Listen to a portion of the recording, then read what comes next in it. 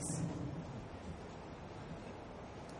Jen was the first person I knew who caught the virus. Of course, that's not strictly true. On my way to work that morning, I probably passed a couple of people in the street who had it. Probably shared a tube carriage with some of the early victims. But Jen was the first person I know had it for sure. I didn't pick up on it at first. She was acting perfectly normally. Late to work, as usual. Sitting down opposite me, turning her computer on as she set her cup of pret-a-manger coffee and her croissant down at her desk. She ate the croissant as she always did, picking it apart into smaller pieces with her fingers and licking the flakes of pastry off the ends. "So, have you seen it?" she said. I looked up from my desk, annoyed. Jen was a person with a heart of gold, but she never seemed to register anyone else's priorities. As far as she was concerned, the world sprang into life when she walked into the room and froze when she walked out again. Of course, these days I think the same thing. But I'm getting ahead of myself. "Seen what?" I asked. "It's on YouTube," she said. "You've got to see it." As she spoke, an email pinged into my inbox. The subject heading was, "You've got to see it." It was from David, who sits at the far end of the office. All it consisted of was a link to a YouTube video. I clicked on it, and then, I don't know what it was. Instinct, I suppose. I closed it before the video could start. "Go on," said Jen, getting up and walking around to look at my monitor. I waved her away without looking up. "I'm busy," I said. "Go on," she repeated. "You've got to see it." "What is it then?" I looked up at her, and just for a moment, almost so quickly you couldn't have made it out, an odd expression came across her face. The sort I'd never seen her give anyone before. Something totally out of character for her. Something artful and sly, but at the same time lacking any sort of personality. The expression of a predatory animal. That's what it was like. Something intelligent, but not quite conscious. Not quite human. "I need to know what it is before I look at it," I said. "A year or so ago, someone sent me something really horrible. I couldn't get it out of my mind for ages." That much, at least, was true. She shrugged. "You'll see it," she said. "You've got to see it." She didn't bother me after that, and I tried to put it out of my mind. I wondered if I'd imagined that look on her face. It's true, I have an imagination. And that's probably why the video my friend sent me before, and it was really horrible. The sort of thing you hear about on the news. That's probably why it affected me so badly. I tried everything to get it out of my mind, but that just seemed to make it worse. I ended up having to see someone about it and learn how to distract myself from it. It was an hour or so before work ended, but more emails started to come. Some of them were from other people in the office, others from my friends outside work. One I saw was from my mum. I began to wonder if the video was actually a computer virus, that if you clicked on a link it spammed all your friends too. I ended the day by dumping all the emails in the trash and left the office early. I was distracted and irritable on the way home. I couldn't concentrate on my book and kept reading the headlines on other people's newspapers over their shoulders. It's a bad habit, I know, but sometimes I can't help myself. I got several cold glances and significant coughs in return. It was just a stop or two away from mine that a boy sat down next to me and started watching something on his iPhone. He seemed to clock me straight away and turned to me with a smile. "Have you seen it?" he asked. "I'm sorry." "This," he said, waving the device at me. He had paused the image, and I caught a glimpse of it. It looked like a dusty red landscape with a dark figure standing in the middle of it. It's the oddest thing, but I got the impression that the man, or whatever it was staring back out at me. You've got to see it. I'm sorry, I said. I think this is my stop. The boy's smile didn't waver. I got up and hurried off the train.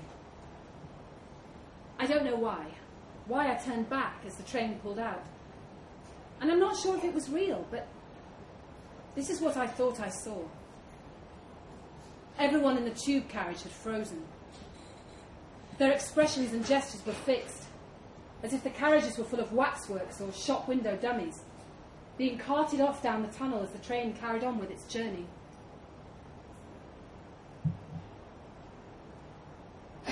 I don't have a TV.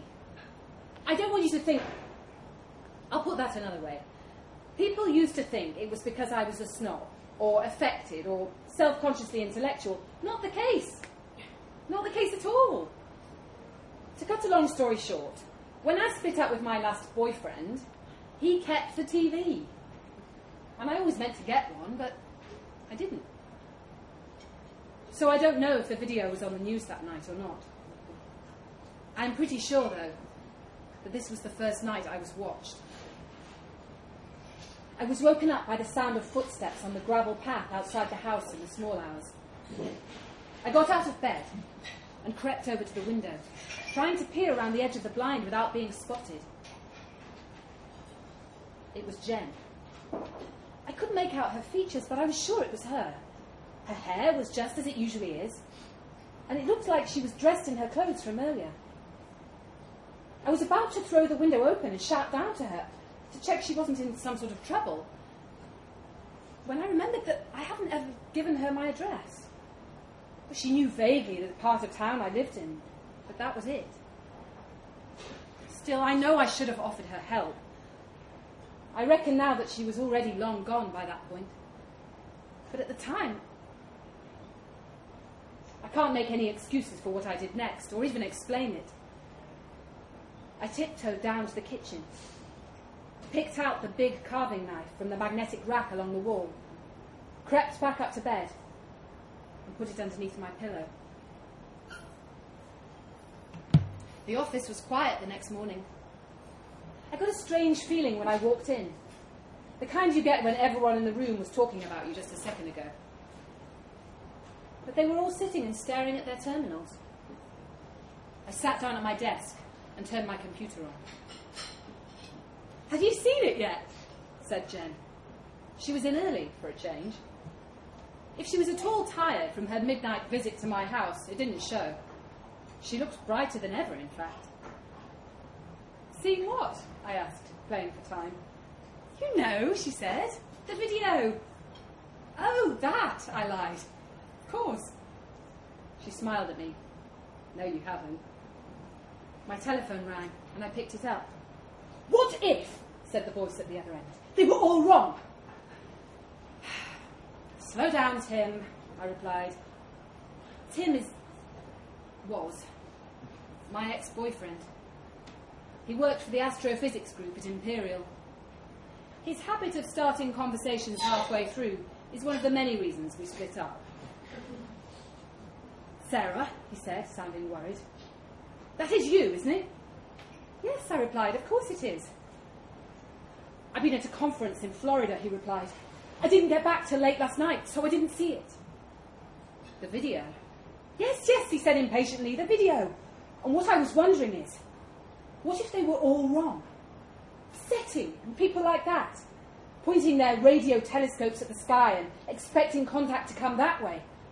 Ray Norris worked out that they might be a billion years ahead of us. What if they were able to send probes?" "Tim," I said, "you're losing me."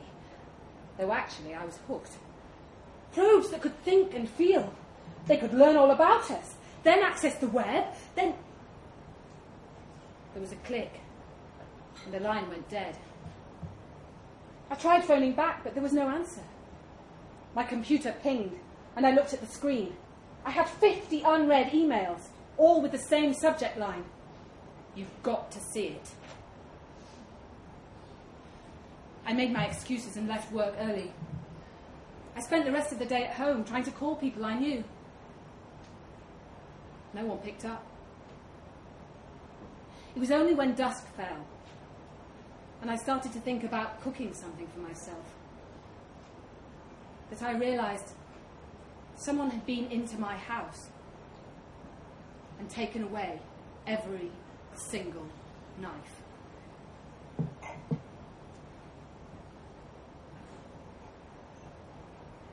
You look like humans. You talk and you act like them. But you are not humans. You are not conscious in the same way I am. You do not have an inner life in the same way I do. Your intelligence is simultaneously above and below my own. It all started with the video, that much I know. I don't know if Tim was right, if it really was sent by something else, something whose home is far, far away. There is no way of finding out. Not now. All I know is that the end is near. I know this because the video has now gone from the internet. You're not trying to get me to watch it anymore. You've given up. I've even tried talking to you about it, but you look at me as if you don't know what I'm talking about. Maybe you don't. Maybe the next phase begins with your memory being wiped.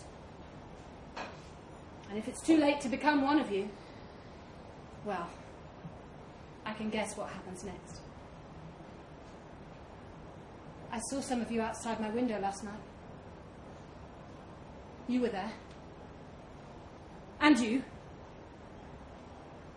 I know you'll be back tonight. I don't know if you have a word for kindness. I'm sure you can say it. I'm not sure you understand what it means. But on the off chance that you do, please be kind when my time comes. Please. Please be kind.